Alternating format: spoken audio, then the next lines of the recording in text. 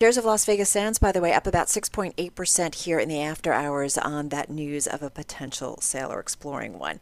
All right, let's talk a little bit about the content industry. You're listening to Bloomberg Business Week. Carol Massar along with Kailey Leinz. We know content has been disrupted big time by COVID-19. We know content has been consumed big time by COVID-19. Let's get into someone who understands all of this big time. The team behind Invisible Narratives. It's a digital content studio. It's co-founded by Adam Goodman, former president at Paramount Pictures and Dreamworks SKG. Andrew Sugarman also is one of the co-founders, former Walt Disney Executive Vice President, Global Digital Media and Publishing. Adam joining us on the phone from Los Angeles. Adam, so great to have you here with us. How are you, and what has COVID done to your world? It is. Thanks for having me. It has literally turned everything that we know about how you make something and turned it upside down, shook it around, and turned it all around. It is the most disorienting and most exhilarating time I think that I've ever been in the entertainment industry. Well, and you were producing a movie, at least through part of this. The pandemic, of course, isn't over. And Songbird, your film that's coming out, was one of the first to go back into production after full lockdown. Can you just tell us a little bit about what that was like? What kind of protocols did you have to put in place? Give us some insight. It was, imagine an operating room, and the system that our co-producers and us created in the situation was to try to mimic the amount of people and resources that were needed directly in the operating room, or people that were outside, maybe were a little bit less essential. They were tested a bit less frequently. They had less access to our cast and to our direct crew. And so we created these zones. And so there was a C zone, a B zone, and an A zone. And it was very frustrating because, again, movie crews have great rhythm and great speed and efficiencies at which 100 years of making movies has nearly perfected. And this kind of scrambled that process because now all of a sudden you couldn't get to a certain place on a set. You had to pass things along. You had to invert literally the way and rhythm of how everything was done. So it was really challenging, but thankfully we got through it and made a great movie in the process of it. Yeah, really fascinating. I mean, to hear, kind of how you figured out how to get it done. We've talked to some other people who've done some filming too, and that's what it all came down to, is really creating these zones to make it happen. So where are you? Are you able to get new productions going? Give us an idea of what the flow is like. The flow is actually starting to get back to normal. Okay. I think smaller, more nimble productions are having more success and more safety on the set, just simply because it's less people coming in contact with each other. Mm-hmm. But there's been a number of productions that have wrapped since Songbird with great track records, and people are really modifying. And the one thing movie crews is they're resilient and they're creative, brilliantly creative. And so the systems and teams that people have put together to identify the right way back and forward is really working now at this place.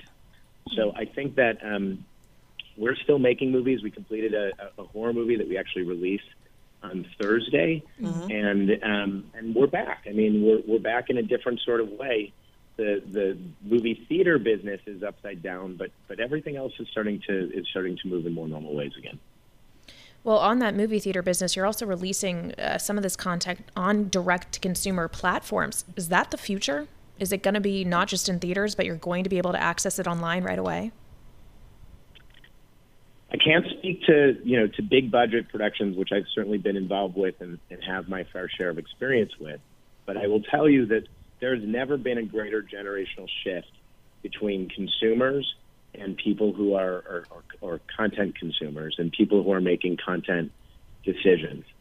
Now, the amount of time that young people have spent during this pandemic watching gaming online or influencers online or making TikTok videos or Instagram stories, it's unparalleled. And it's time for content creators on a professional side to understand that traditional is shifting.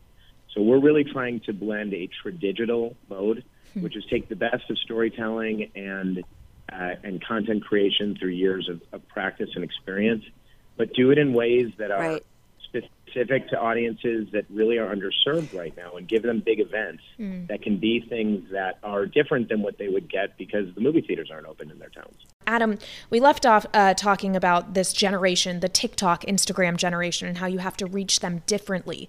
Your company focuses specifically on that Gen Z audience. How is their taste and consumption different? This is the first generation that has no gatekeepers in front of them. When they want to tell a story or they want to publish something, they can distribute directly to an audience of friends, and sometimes those friends become fans, and sometimes those fans create superstars. And this audience is used to watching things in a different way, and they're used to consuming things in a different way. So we decided that what made most sense was to go after stars that were not stars in a traditional sense, but were stars for our kids and young people. So we partnered with FaZe Clan, which is one of the biggest gaming lifestyle groups on the planet right now, and made a movie with FaZe Rug, who's one of their biggest stars. He's got over 30 million followers across his various social platforms. But we paired him with a guy named Greg Plotkin, who I made all the Paranormal Activity movies with. And so it was really trying to combine, great storytelling, but also next generation storytellers to put those two together and try to do something a little bit different. And what kind of stories do you find that they're most interested in? I noticed Songbird, the movie you have coming out, is a thriller. Crimson, the other one, is a horror film. Is that what's hot right now? Storytelling is storytelling, and if I knew what was going to work in storytelling, I would be on my yacht from this phone call, not stuck in my office right now. Wouldn't that be nice? I think that the one thing I do feel strongly about, though, is the way content is consumed is different, and therefore the way we make things has to be different. You can't make things and try to reach as broad of audiences as you used to. You need to make things that are much more local in terms of their scale and spirit, so that you're making things for a small audience of highly engaged fans. And additionally, it can't be created with so much artifice that you have a food stylist who's putting sesame seeds on the bun to make the bun and the hamburger look delicious. Instead, with kids, they're used to real now. And so we spent 100 years in the movie business trying to make everything look perfect. And now when kids can shoot things from their backyard, they just want it to look real and authentic, but they still need storytelling running throughout it. So how do you see content then evolving? Because I do feel like you still have the major studios and the big franchises, right? And they're spending, hundreds of millions of dollars or tens of millions of dollars, a lot of money. And yet I agree with you that you could go after a niche audience and do really well in terms of content. So how do you see it kind of playing out over the next few years, Adam? There are over 600,000 people right now that have social media reaches of over 1 million people. And if you look at the traditional studios or streamers, they're barely scratching the surface of that 600,000 group of people. Maybe there's a comedian here and there, but all of these really talented people with massive fandom are looking for reasons and opportunities to create events. They can't do it on their own, on YouTube or Instagram, because outside of their AdSense or brand deal, there's really no financial incentive for them to do it. And they can't get recognized at the big studio system because they're not big enough, or they don't have the Q factor that young executives know who they are. So we're really trying to establish an opportunity for these creators to have something in the middle that kind of exists between Netflix and YouTube. So when they have something that's a bigger scale or event, that there's an opportunity. And then it's not just about buying a movie. It's about buying a sweatshirt. It's about buying something that merch of some sort that goes with, to allow them to really be proud of who they support and to see something that comes along with it, but to have something tangible in their hands to walk away to say, I was there for this event. It happened and I was a part of it.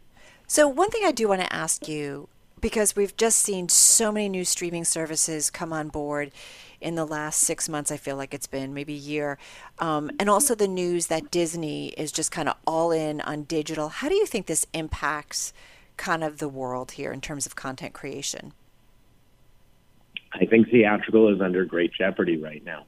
I think it becomes very difficult if you're in a movie studio job and you don't have a digital distribution arm in your arsenal. Then you can't greenlight movies when there's no distribution path to get those films out. So studios that don't have an HBO Max or a Peacock or whatever it is that they can release something online, Disney Plus, then it becomes stalling and they're frozen.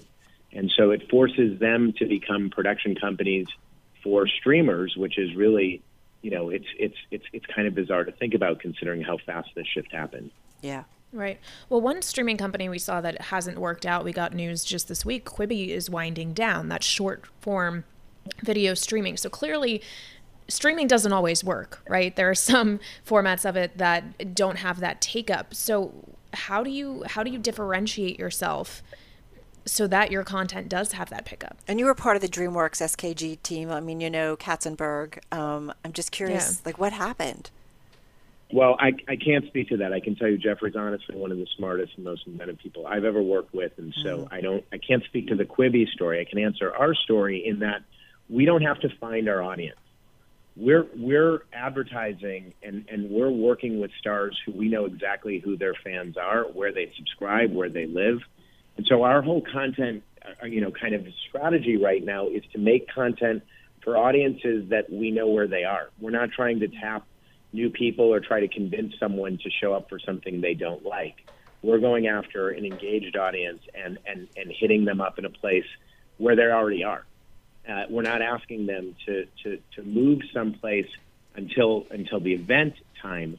But before that, we're really creating, the reason why the company is called Invisible Narratives is we're creating invisible story arcs that live on these kids' channels so that they start to build a story propulsion.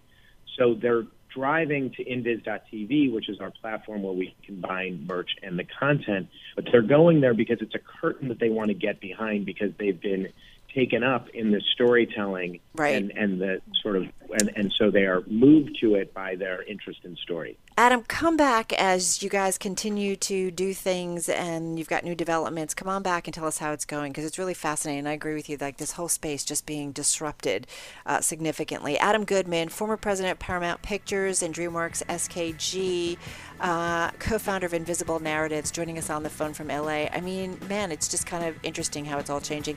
You made it. 4 hours. I did. Monday is over, Carol. It's always a tough one. All right, everybody. For Kailey Leinz, I'm Carol Massar. Have a safe evening. And you, of course, are listening to Bloomberg Business Week. And this is Bloomberg Radio.